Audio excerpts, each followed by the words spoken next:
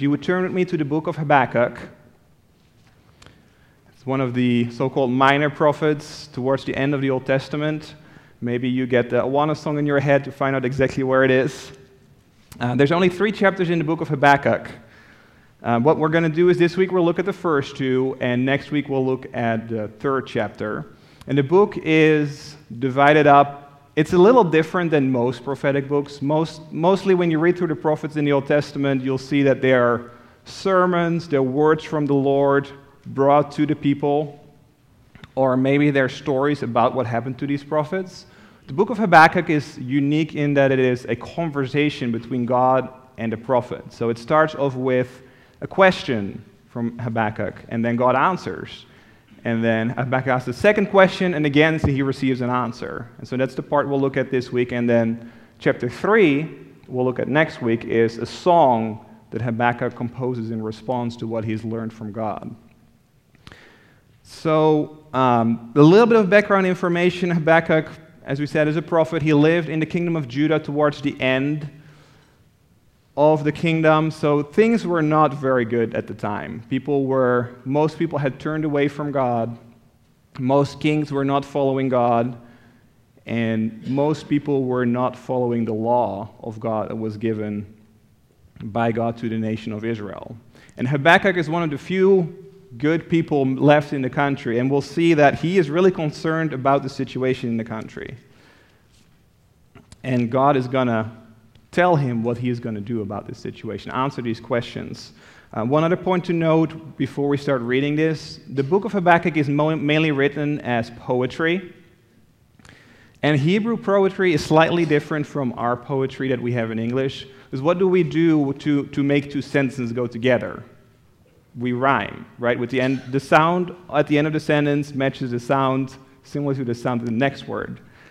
Now, Hebrew poetry, it's not the sounds that go together, it's the meaning of the sentences that go together. So we'll have a sentence with certain words, certain meaning, and then the next sentence is slightly different but similar in meaning. So it may add something, it may clarify something, but it's very similar. And so they kind of rhyme with the meaning of the words rather than the sounds of the words. And that's a good thing, because if you are writing a book, the Bible, that you want translated in every language in the world, it would be very difficult for people to translate that if the poetry was rhyming by sound, because all languages sound different. But if you rhyme by meaning, if you make the meaning similar, you can translate it to every language in the world, and people will still get it. So there's some wisdom from God, I think, in how he orchestrated all of that and how he orchestrated Hebrew poetry to come together so that we can still read the translation of this poetry in Hebrew.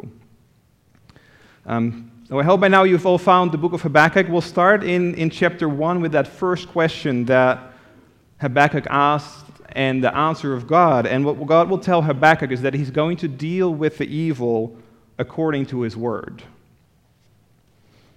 What we'll see in God's answer to Habakkuk's question is that God will show Habakkuk how he's already at work exactly according to everything he's told in the Old Testament before. But let's read these questions, these how long and the why question here. Let me read you the first 4 verses.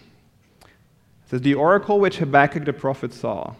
How long, O Lord, will I call for help, and you will not hear? I cry out to you violence, yet you do not save. Why do you make me see iniquity and cause me to look on wickedness? Yes, destruction and violence are before me. Strife exists and contention arises.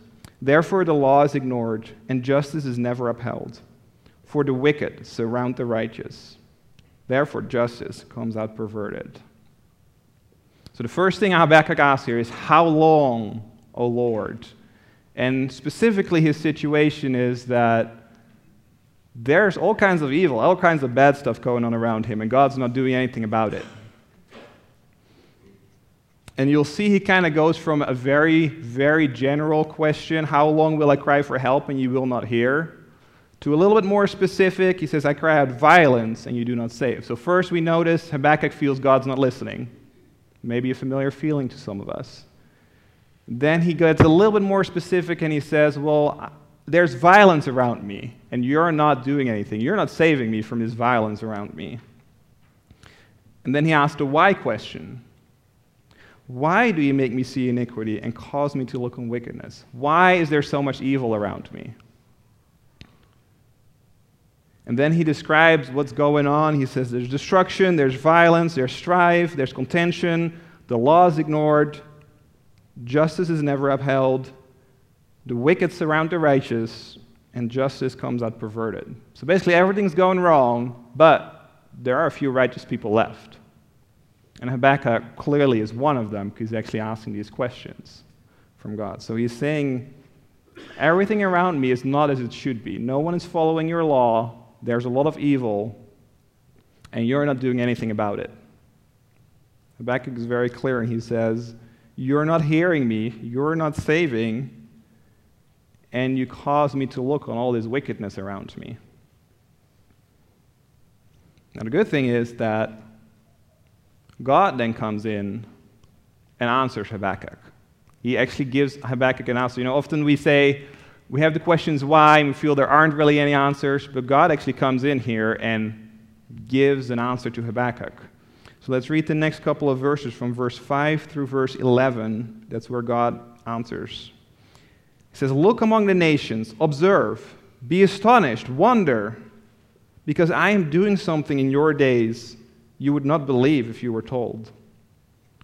For behold, I am raising up the Chaldeans, that fierce and impetuous people, who march through the earth to seize dwelling places which are not theirs. They are dreaded and feared. Their justice and authority originate with themselves. Their horses are swifter than leopards and keener than wolves in the evening. Their horsemen come galloping. Their horsemen come from afar. They fly like an eagle, swooping down to devour. All of them come for violence. Their horde of faces moves forward. They collect captives like sand. They mock at kings and rulers and are a laughing matter to them. They laugh at every fortress and heap up rubble to capture it. Then they will sweep through like the wind and pass on. But they will be held guilty, they whose strength is their God. That's a clear answer to that question, right? Habakkuk asks why, and God says, I'm raising up the Chaldeans. Is that the question you would expect when you ask God why or how long and why is this going on? It seems a little strange answer. But in order for us to understand why God answers the questions this way, we need to go back to a little bit further back in history, to the book of Deuteronomy. Because the book of Deuteronomy is the covenant, the agreement that God made with his people back when they were about to enter the land. And in that book, God, we have all these laws, these regulations, these stipulations, and then at the end of it, God says, now if you keep these, if you will worship and follow me, all these good things will happen to you.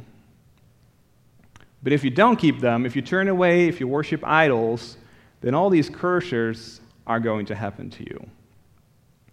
So I turn to Deuteronomy chapter 28 and read you just a few verses from this list of curses that God gives to the nation of Israel. And it's very interesting to see that the book of Deuteronomy and the books of the law, we may sometimes skip over them because of all these laws that are just kind of tedious. But what God did there is he told Israel, I'm your God, I'm your Lord. And he gives them all these rules just like any king that conquered another country would do to the country they had conquered. There are so many similarities between the book of Deuteronomy and these kind of agreements that they found that the kings made between each other, that it's fairly certain God actually used the agreements between the kings at the time, basically these treaties between a lord, a king that had conquered, and a vassal or a subject king. So what God is saying is, I'm your Lord, I've rescued you, you now owe me your allegiance. And this is the agreement between us, these are the requirements, and if you keep them, this is what I will do to you. If you don't keep them, this is what's going to happen to you. Just like a conquering king would have done to the subject nation. And so in chapter 28 is where the blessings and the curses come. And what I'm going to do is read, starting verse let me read verses 36 and 37 to start with. So this is, again, God has said, if this is what's going to happen to you if you're not following my laws. It says, the Lord will bring you and your king, whom you set over you, to a nation which neither you nor your fathers have known. And there you shall serve other gods, wood and stone. You shall become a horror, a proverb, a taunt among all the people where the Lord drives you. And then let's also look at verses 49 through 53. It says, the Lord will bring a nation against you from afar, from the end of the earth, as the eagle swoops down, a nation whose language you shall not understand. A nation of fierce countenance, who will have no respect for the old, nor show favor to the young. Moreover, it shall eat the offspring of your herd and the produce of your ground, until you are destroyed, who also leaves you no grain, new wine or oil, nor the increase of your herd, or the young of your flock, until they have caused you to perish. It shall besiege you in all your towns, until your high and fortified walls, in which you trusted, come down throughout your land. And it shall besiege you in all your towns throughout your land, which the Lord your God has given you. Then you shall eat the offspring of your own body, the flesh of your own sons and of your daughters, whom the Lord your God has given you, during the siege and the distress by which your enemy will oppress you. So this does not sound very fun, right? But you can see kind of the similarity in the language between these verses here and the description of the Chaldeans that God has just given to Habakkuk. If you remember, it talked about the nation will be like an eagle swooping down. It's directly from Deuteronomy. The fierceness of this nation, there's again the similarities there between what God has promised in a way. God has said this is going to happen to you in Deuteronomy, and now in Habakkuk he's saying, this is what I'm doing. Let me also read to you verse 63 through 65. In Deuteronomy 20, it says, it shall come about that as the Lord delighted over you to prosper you and multiply you, so the Lord will delight over you to make you perish and destroy you, and you will be torn from the land where you are entering to possess it. Moreover, the Lord will scatter you among all peoples, from one end of the earth to the other end of the earth. And there you shall serve other gods, wood and stone, which you or your fathers have not known. Among those nations you shall find no rest, and there will be no resting place for the sole of your foot. But there the Lord will give you a trembling heart, failing of eyes, and despair of soul. So now that we have a little bit of the background from Deuteronomy, we may be able to better understand what God is actually telling Habakkuk here in Habakkuk chapter 1. So God said, you're asking these questions, Habakkuk, here's my response. I am already at work in addressing the evils around you. The way I am at work is by raising up these Chaldeans, which are not a fun nation to be dealing with. But we see that that is exactly what God had said would happen to the nation, to his people, back in Deuteronomy when they made this agreement, when they were about to enter the land. And God said, if you follow this, things will be well. If you don't follow them, this is what will happen. And kind of the final consequence is for a nation from afar, a violent nation, to come in and take God's people out of their land into exile. And we, living many years later, know that is exactly what happened. At the time, Habakkuk did not realize it, but God is saying, hey, Habakkuk, there is all this evil, I know, I am aware, I am working things out by bringing the Chaldeans to come and be God's instrument of punishment on his nation. So God is really answering Habakkuk's question of why God is not addressing the evil by saying, hey, I promised this a long time ago, this is what's going to happen. Now, the one thing to notice here at the very end, though, is because we can say, okay, so God is using these Chaldeans. How does it work? How does a God like our God do this kind of thing, using this evil nation? We'll look at that a little bit more, because that's going to end up being Habakkuk's question too. But God here in verse 11, at the end, so he's describing the Chaldeans as a fierce nation, a violent nation. They're basically this nation that was foretold back in Deuteronomy. And then he says, but they will be held guilty, they whose strength is their God. So even though God is using them, it doesn't mean that God is condoning their violence. So what does this first question and answer mean for us? Well, it's easy to kind of jump to our time and say, well, God's saying that he's using evil nations to judge other nations, and that's just what God does. But we can't really make that jump that easily. When things like 9/11 happen, people may turn to these passages and say, evil nations are used by God to punish other nations. But we have to remember that this was as a result and a consequence of the nation of Israel breaking that specific agreement they had with God. And so for us to just take this and bring it into our time, we have to remember that we are not in the same situation. And this is where applying stuff to our life, we have to really think through what is the situation, how is God at work. So the nation of Israel had this specific agreement with God, and God said, if you listen, this is what will happen. If you don't listen, this is what will happen. And God did that. Now, we are under a new covenant where God has not made any specific agreements with any other nation than the nation of Israel in the Old Testament. And so when we think about applying this, we need to think about how is God continued revelation in the Bible told us about how he deals with evil. Now, God still controls the affairs of the nations. There's no doubt about that.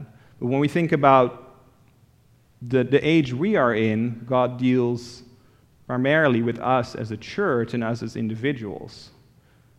So the principle here is that God deals with evil according to what he has said in his word. That's how he was going to deal with Israel's evil. And the same thing is true about us. God is going to deal with evil in this world according to what he has promised in his word. We may think that he is taking too long. We may think that what's happening to us is God's not listening to us, but God's answer is, I am dealing with evil according to my word. And what we see is that God says all evil will be judged. There's no question about that. All evil, all unrighteousness, everything bad that's happening in this world is going to face judgment. And the New Testament focuses on individuals and the evil being judged for our own sins. So when we say, all this bad stuff is happening, what God is reminding us is, I am going to deal with it. Every sin is going to face its judgment at the final judgment. Now, we know that our sins will be forgiven because Jesus took the punishment already. But any sins that are committed that Jesus, people that don't believe, people that are not following Jesus, those sins will also be dealt with.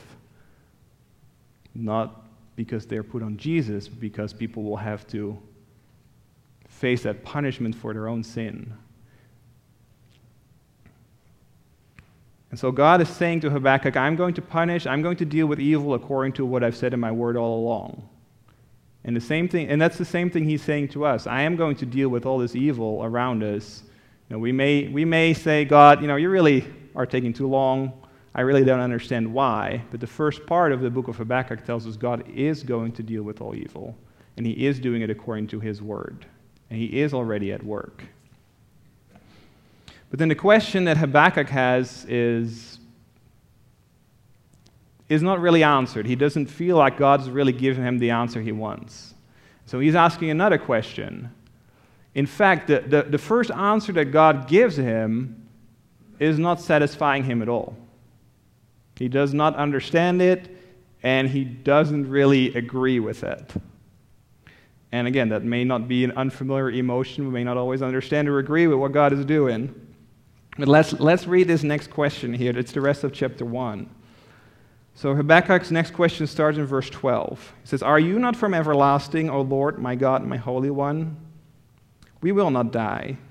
You, O Lord, have appointed them to judge, and you, O Rock, have established them to correct. Your eyes are too pure to approve evil, and you cannot look on wickedness with favor. Why do you look with favor on those who deal treacherously? Why are you silent when the wicked swallow up those more righteous than they?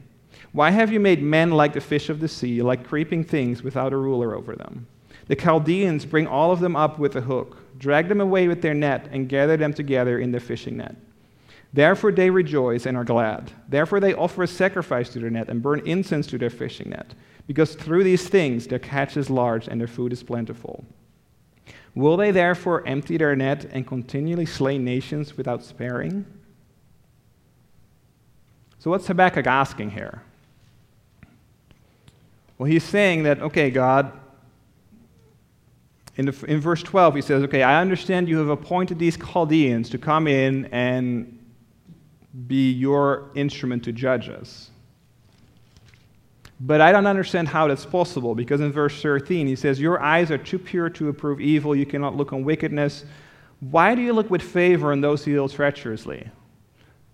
So his question is, how can it be that a nation that is more evil than we are is used by God and prospered by God to judge our nation? We at least have few righteous people left. If you remember back in the very beginning, Habakkuk said, the righteous are surrounded by the wicked. So at least there's a few righteous people here. The Chaldeans, doesn't sound like there's any righteous people there. They are just out there bent on violence, destruction, and God is allowing them to conquer one nation after another. And Habakkuk uses a picture here. The Chaldeans are like the fishermen with the net, and all the other nations in the Middle East are like the fish. The Chaldeans come in, conquer, drag them up in their net. And then he uses this picture to even go further. And he said, so these Chaldeans, they worship their net. They worship their own strength, their own might. They're not following God. How can they be allowed to prosper, be successful, get so wealthy, and be used by God as an instrument for judgment? So it sounds like Habakkuk is actually getting more kind of confused and has a harder time understanding. At first, he had a hard time because God wasn't doing anything about the evil. Now God has said, I'm doing something about it. I've been in the process of doing something for a long time, and it's going to happen in your lifetime. And now Habakkuk is saying, well, okay, this is what you're doing, but it doesn't make any sense to me. You're a good God, you're pure, you're holy, and you're letting an evil nation prosper. It doesn't make sense in Habakkuk's mind. How can you use the bad guys to punish the good guys? It's kind of how this picture is now coming up in Habakkuk's mind. These Chaldeans, we've had the description from God, how they're violent, how they roam through the earth conquering, and now Habakkuk, they would be like the bad guys, the evil army in any sort of action movie or any kind of movie. They would be the bad guys that just come in, conquer, just to be violent. There's no redeeming quality about these Chaldeans anywhere in their description here, Habakkuk. And God comes in and answers Habakkuk again. He answers his second concern as well.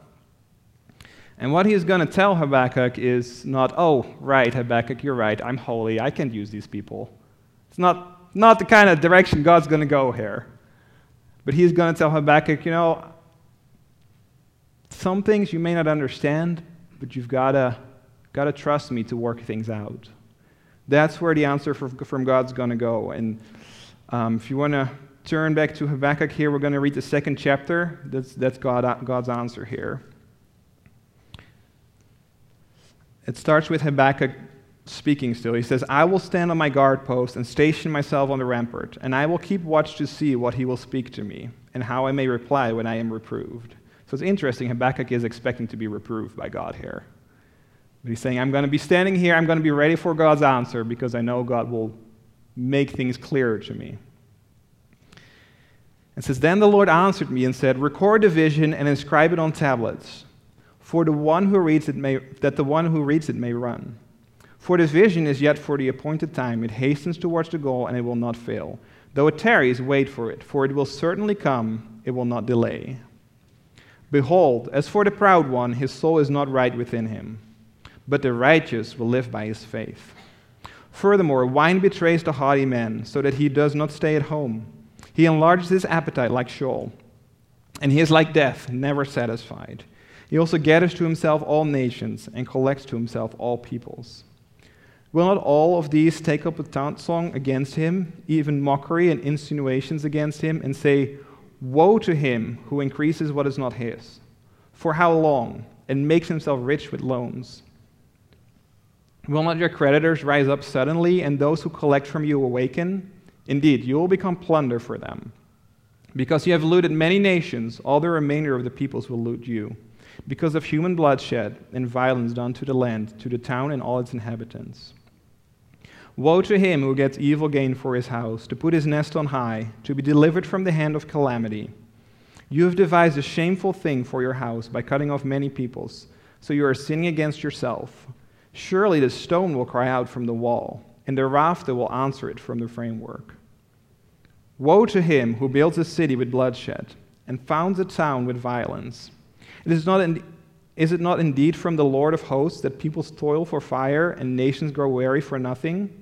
For the earth will be filled with the knowledge of the glory of the Lord, as the waters cover the sea. Woe to you who make your neighbors drink, who mix in your venom even to make them drunk, so as to look on their nakedness. You will be filled with disgrace rather than honor. Now you yourself drink and expose your own nakedness. The cup in the Lord's right hand will come around to you, and utter disgrace will come upon your glory. For the violence done to Lebanon will overwhelm you, and the devastation of its beasts by which you terrified them, because of human bloodshed and violence done to the land, to the town and all its inhabitants. What profit is the idol when its maker has carved it, or an image, the teacher of falsehood? For its maker trusts in his own handiwork when he fashions speechless idols. Woe to him who says to a piece of wood, "Awake," to a mute stone, "Arise." And that is your teacher? Behold, it is overlaid with gold and silver, and there is no breath at all inside it. But the Lord is in his holy temple. Let all the earth be silent before him. It's a longer answer here, but there's two parts to it. The first part is a charge to Habakkuk and the righteous, and then the second part is what's called a woe oracle. The word woe in the Bible usually means something bad's going to happen. You may remember Jesus using it when he talks about the Pharisees. He says, "Woe to you because of this and this and this." So Habakkuk here, and he's not the only prophet using this. Quite often it's used for Israel itself, since they were about to have bad stuff happen to them. But here, Habakkuk, or God rather, is using it to show that the Chaldeans are also going to be in trouble. But let's first look at the charge that God gives to Habakkuk and the righteous in the first verses here. So verses 2 and 3, God said, "What I'm about to tell you is most certainly coming to pass. You may feel like it's not, but it is." And then verse 4 is a charge. It says, "As for the proud one, his soul is not right within him." So these Chaldeans and these unrighteous people, something's wrong with their soul. "But the righteous will live by his faith." And there's a charge for Habakkuk and the few righteous people left in Judah. And God is saying, you will live by your faith. Now, if you have, some translation will have a footnote there and say, "or faithfulness." That word used there, the Hebrew word, actually is usually translated faithfulness or steadfastness or firmness. But here it's translated faith, and this verse may sound very familiar to you. It is used by Paul several times when he talks about how we are saved by grace through faith. If you turn to Rome, or actually let me just read this to you. Romans chapter 1, verses 16 and 17 are kind of the summary verses from Paul to summarize his whole message in the book of Romans. So if you ever feel like the book is kind of long, where can I get the summary? This is the summary. Chapter 1, verses 16 and 17. Paul says, "I am not ashamed of the gospel, for it is the power of God for salvation to everyone who believes, to the Jew first and also to the Greek. For in it the righteousness of God is revealed from faith to faith, as it is written, but the righteous man shall live by faith." So Paul quotes Habakkuk, and he does the same thing in Galatians. In Hebrews it's quoted as well. So this is a foundational verse to understand this whole concept of living, being saved by faith. And if you look in Romans, you may find the same kind of footnote. The word translated faith can also be translated faithfulness. In the New Testament, it's usually translated faith, but again, the word has those kind of two meanings to it, and for a while I thought, well, how inconvenient that one word has meanings that seem to be opposites. We often say, well, there's faith and there's works, there's faith and being faithful, and those are two opposites that, some people think the Jews thought they were saved by works, we now know we're saved by faith. But that's not really how language works. There's not usually words that mean two completely opposite things. And if you think about it a little bit more, faith and faithfulness are not actually opposites. Rather, we should probably see them more as two sides of the same coin, two things that are connected together.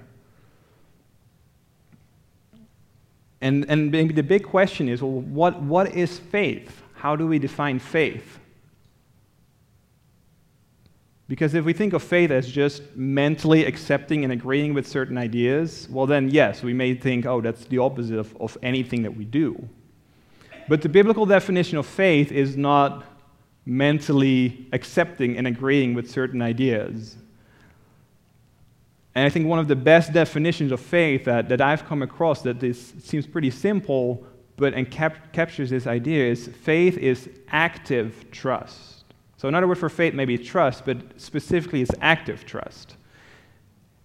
And to illustrate that, imagine that I have a chair sitting here next to me. And I'm standing here and I say, oh, well, I definitely trust this chair is going to hold me. Right? I'm mentally agreeing that this chair is probably strong enough that if I sit on it, I'm going to not fall. But if I never sit down in that chair, if I keep standing here looking at the chair saying, oh yeah, I agree that chair will hold me, if I never sit down on it, then I've not acted on this mental thing that I agreed with, saying, oh yeah, I agree that the chair will hold me, but I never act on that. And so when we talk about faith, that acting part comes in as well. So faith is not just mentally agreeing and accepting certain ideas. It also involves acting on these ideas that we are accepting. You may remember when Chris was preaching on the book of James and that very famous passage, you believe that the Lord is one? Good. Good for you. Even the demons agree with that. And they shudder. So James says the same thing. Just agreeing with the fact that Jesus is God is not going to do you any good. If you remember how James says, faith without works is dead. So what he's saying is we're saved by faith alone. So when it comes to salvation itself, no one will disagree. It's faith, it's accepting Jesus, it's believing that saves, but the faith that saves is not alone. So a saving faith is more than just that agreeing and accepting the idea, certain truths. I've been reading a book by Dietrich Bonhoeffer called The Cost of Discipleship, and he makes this point very clearly. He talks about cheap grace and costly grace. So cheap grace is accepting, agreeing that we're saved by grace. But if it doesn't go beyond just accepting that truth, then what it does is it leads to justification of sin without justifying the sinner. So what it does, it gives us this mistaken belief that, oh, I'm saved by grace, Jesus died for my sin, rose again, so whatever I do, I can't really help it, I'm a sinner anyway, but he's forgiven me anyway, so it doesn't really matter what I do. That's what he calls cheap grace. It's the grace that anyone can just kind of believe in and just keep living the way they want to live because they just say, oh, I'm forgiven anyway, so it doesn't really matter what I do. Jesus has died for my sins. The opposite of that is costly grace, which is the kind of grace that obviously believes the kind of things, but that also follows Jesus as a disciple. Now, when you look at the Gospels, Jesus always called people to follow him. Now, we're going through the Gospel of Mark. It's a perfect illustration. He called Peter, the other disciples. He called Levi from his tax booth, and he said, "Follow me." Now, that follow me is part of Jesus' call to all of us. So when we talk about, yes, we believe in the gospel, we're saved by believing, that follow me part is not separate. It's not that, first we believe in Jesus and then some are kind of called to follow him. That would be cheap grace, saying, we're here, we're just kind of believing in Jesus, we're all happy, we can still do whatever we want. That's that maybe faith without that active part. We say, yes, we trust the chair, it will hold us, but we never actually go to the chair and sit down. So we say, we trust that Jesus can save us, but we never throw our lives on Jesus as the only thing that will save us from our sins. And so all this to say that faith and faithfulness are not two different things. They are two sides of the same coin. When we have saving faith, it will always also involve faithfulness, doing, action, a changed life. Just like James said, faith without works is dead. It's not a faith that can save you. So God is asking Habakkuk, he's saying, you gotta live, you gotta trust me here, and not just saying, God's gonna work this out. We often hear people say, it will work out somehow. God is saying, you gotta trust me, remain faithful to me, not just kind of just surrender to the circumstances and say, well, God's in charge anyway. What God's calling Habakkuk and his righteous people to do is say, you've got to rely on God to work it all out. Know that he is working.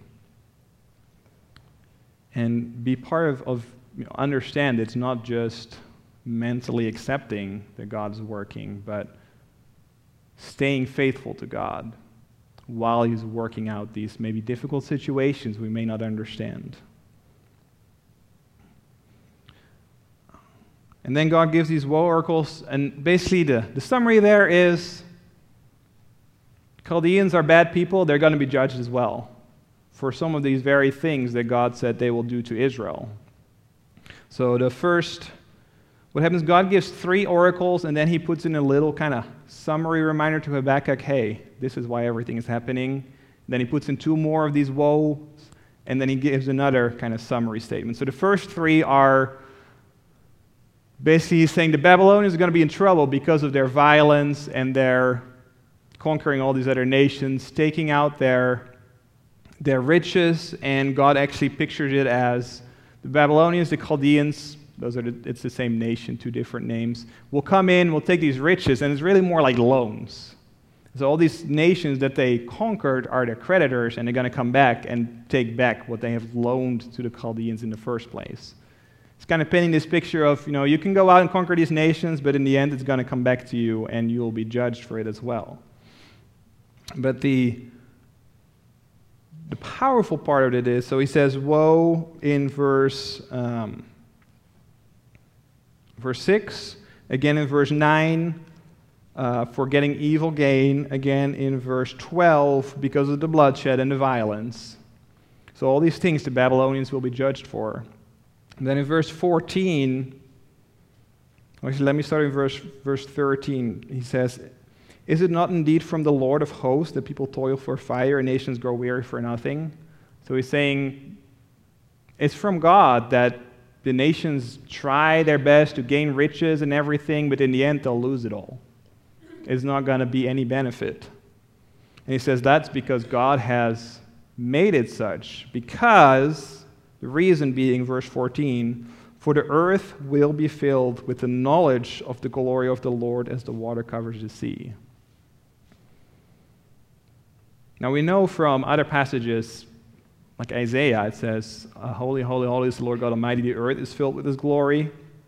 So God's glory is everywhere, but here specifically, God says the goal of all of this is that the knowledge of my glory will be all over the earth. And so God wants everyone to know his glory. And he is at work doing all these things that Habakkuk maybe understands, these things he maybe doesn't understand, these things he may agree with or may not agree with.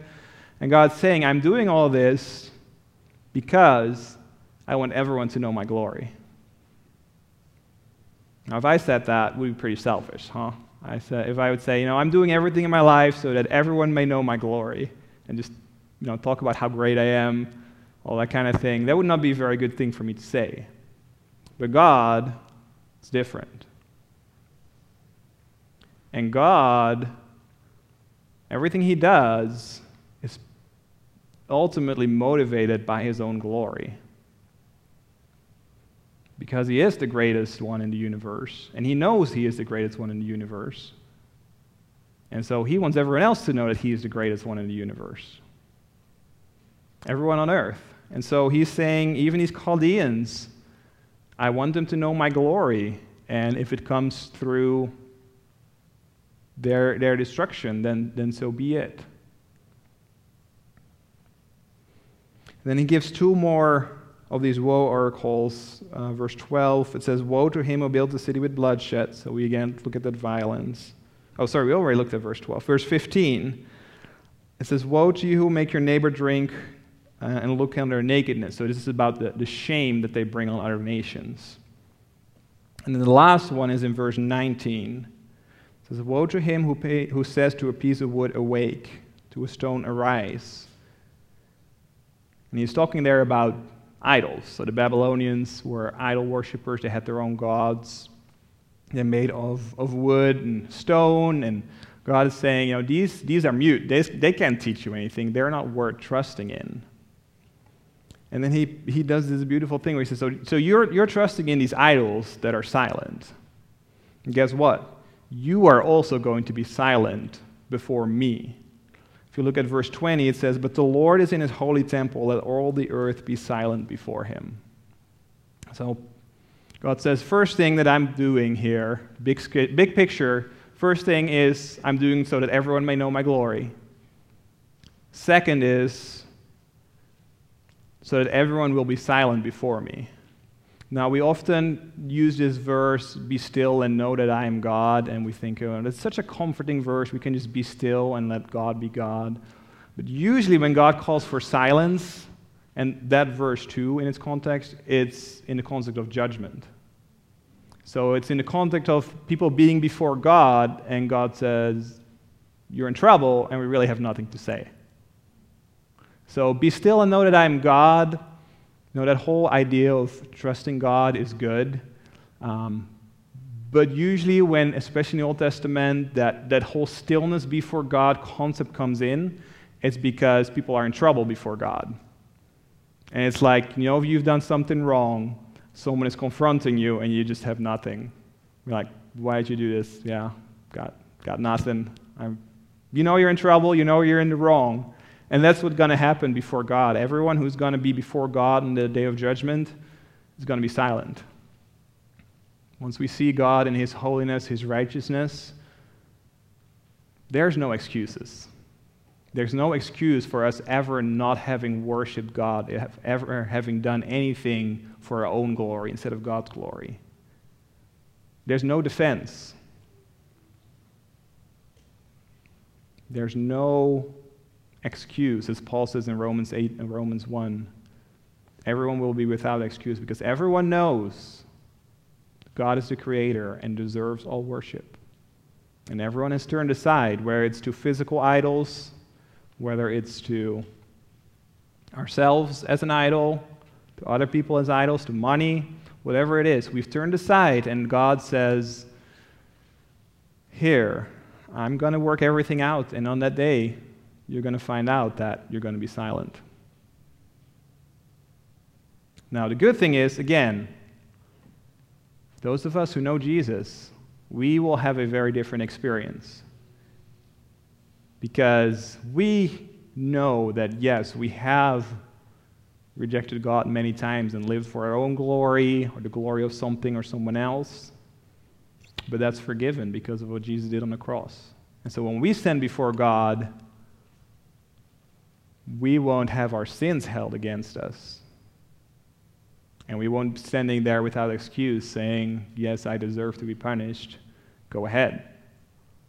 We will stand there and then rejoice because of the salvation in Jesus and praise him for what he has done. I mean, we praise him for what he has done now, but once we realize the full extent of our sin against a holy God, how much more will we praise him then when we realize just how much he has forgiven us? We can get glimpses of it now, but once we see God and see the full extent of our sin against him, how much more will we praise Jesus for what he did for us? So we will not be silent. We will be singing his praises. But for those who are not there, who have not believed in Jesus, they will be silent before God. There will be nothing to say, no excuse. No, I think I was good enough. No, I didn't think I was good enough to be with you. None of that. And so God tells Habakkuk, first of all, Habakkuk, you've got to trust in me. I'm doing the right thing here. You may not think this matches with who you think I am, but I'm really doing the right thing here. Because everything I'm doing here is for my own glory, and so that everyone will be silent when I judge. God, through this book, through what he's telling the prophet Habakkuk, is telling us that we need to trust him to work things out and remain faithful.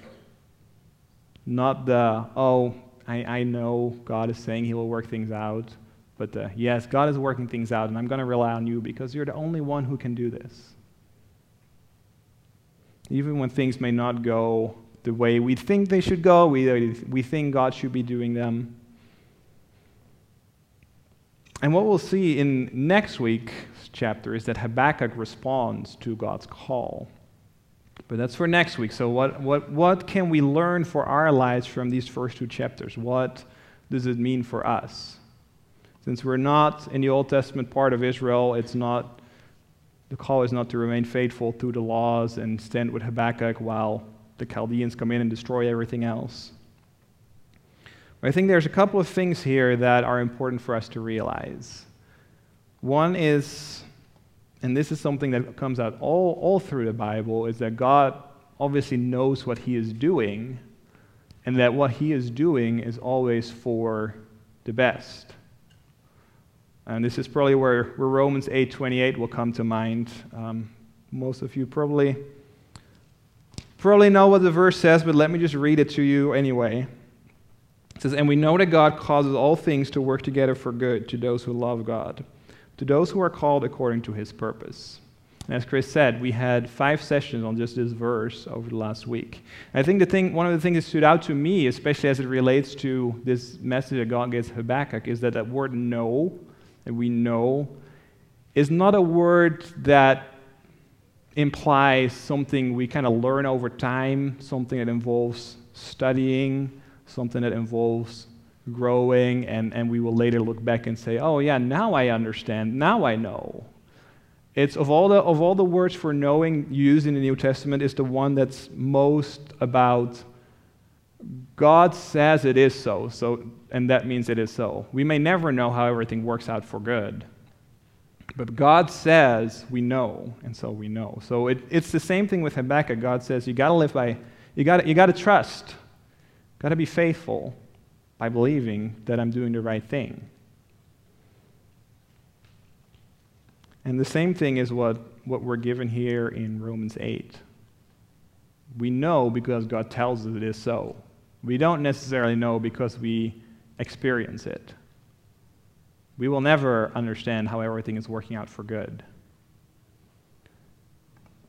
And the good here specifically, if you read the next verse in context, is that we are being made into the image of Jesus for his glory. So again, God says, I'm doing all this for my glory, and it's the same for us. God says everything will work out for good. You can trust me on that. You can take my word for it, because the good is you being more like Christ for his glory. And another thing in Romans that this may remind us of is in Romans chapter 12, when Paul talks about how we personally should deal with evil around us, or those who have sinned against us. Let me read chapter 12, verses 17 through 21. Paul writes, "Never pay back evil for evil to anyone. Respect what is right in the sight of all men.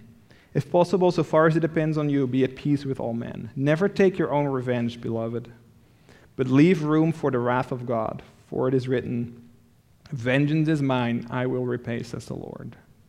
But if your enemy is hungry, feed him, and if he is thirsty, give him a drink, for in so doing you will heap burning coals on his head. Do not be overcome by evil, but overcome evil with good. So again, God is asking us to stand on his promise that he is going to deal with all evil. It's not our responsibility to fix things. We need to, as much as it is if possible, live at peace with people and do what is right. But we must not take our own revenge, because God says there will be a day of judgment, and in that day, everything will be taken care of. And you may think, well, the person who sinned against me, this person that's doing all this evil, what if they believe in Jesus and then are forgiven? That doesn't seem right. I want them to be punished for their sins. Well, just imagine that day when you're standing before God. We're going to have the mind of God, right? So we're going to rejoice with both sides. We're going to rejoice at the forgiveness of sins because it gives glory to Jesus and his sacrifice. So whoever it is and whatever they may have done to you, if they are forgiven by Jesus, if they are covered by the blood of Jesus, we're going to rejoice that they are forgiven. Not because of them, but because of Jesus. On the other side of the coin is that we are also going to rejoice when God sends people to hell for eternal punishment. And that's why God puts here, vengeance is mine, I will repay, says the Lord, because all sin must be judged. And once we are there with God and we think like God, we understand that all sin must be judged. And if we think like Jesus, we will understand how disgraceful this sin is to God and that it must be punished. Now, sometimes people ask, and this is a hard topic, and I don't want to take anything away from the difficulty on this topic, but maybe this understanding will help. Sometimes people ask, well, how can I rejoice in heaven when I know that there's people in hell? When I know that maybe a loved one was there, or there's all kinds of situations where people may not be there in heaven. And I think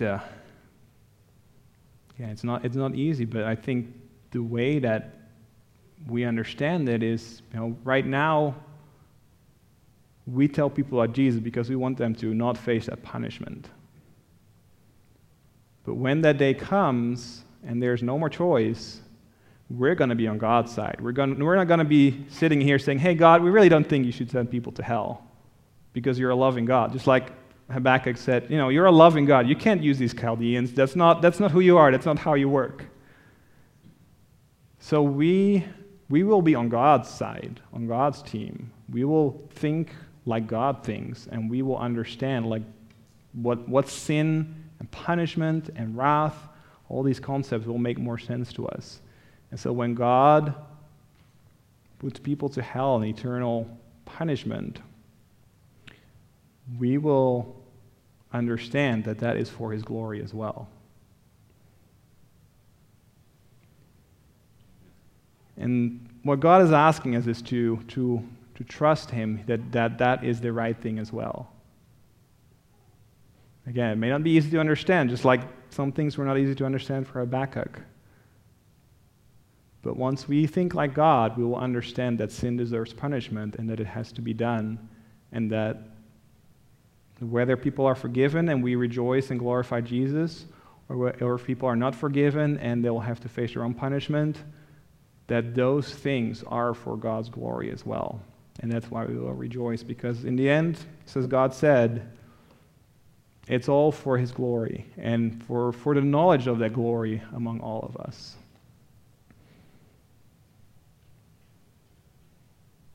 Let me end with these questions. Now, I don't know, as when we talked about the beginning, the why question, the how long question, I don't know if anything specific came into your mind or maybe just a general situation of this world or this country or your own personal situation. Because we all have times when we ask why, when we ask how long.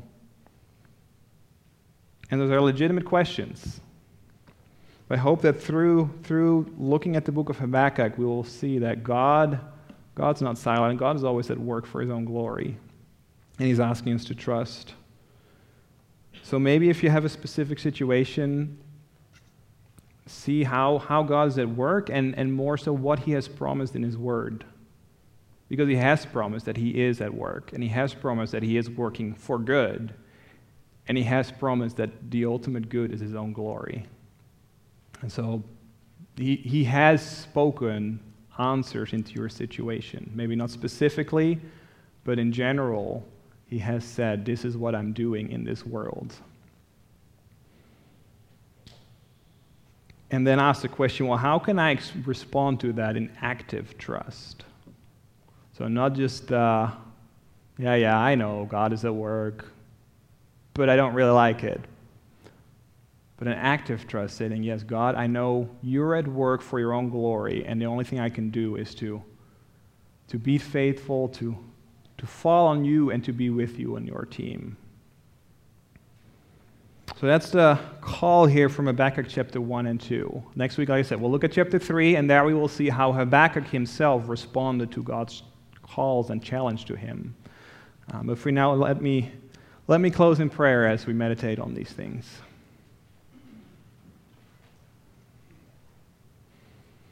Father, we thank you so much that you are the Creator, the Redeemer, the God who deserves all glory. We thank you for your word and every word you've put in there for the book of Habakkuk and his life and what he wrote here. We thank you for what you teach us, and even though we don't always understand, or you may be doing things that don't fit our picture of you, Father, help us to live that life of that faithfulness where we trust you based on your word and where we live according to what you ask us to do. Father, I pray if there's any specific situations that have come to mind, any specific why questions or how long questions, Father, that you would use your word and use us as a church to help and comfort and lead to more understanding of who you are and how you are at work. Thank you so much that we can trust you, not because we see with our eyes what you're doing necessarily, but because you have said in your word that we can and that you are working, and that work that you do is for good, for your glory. Amen.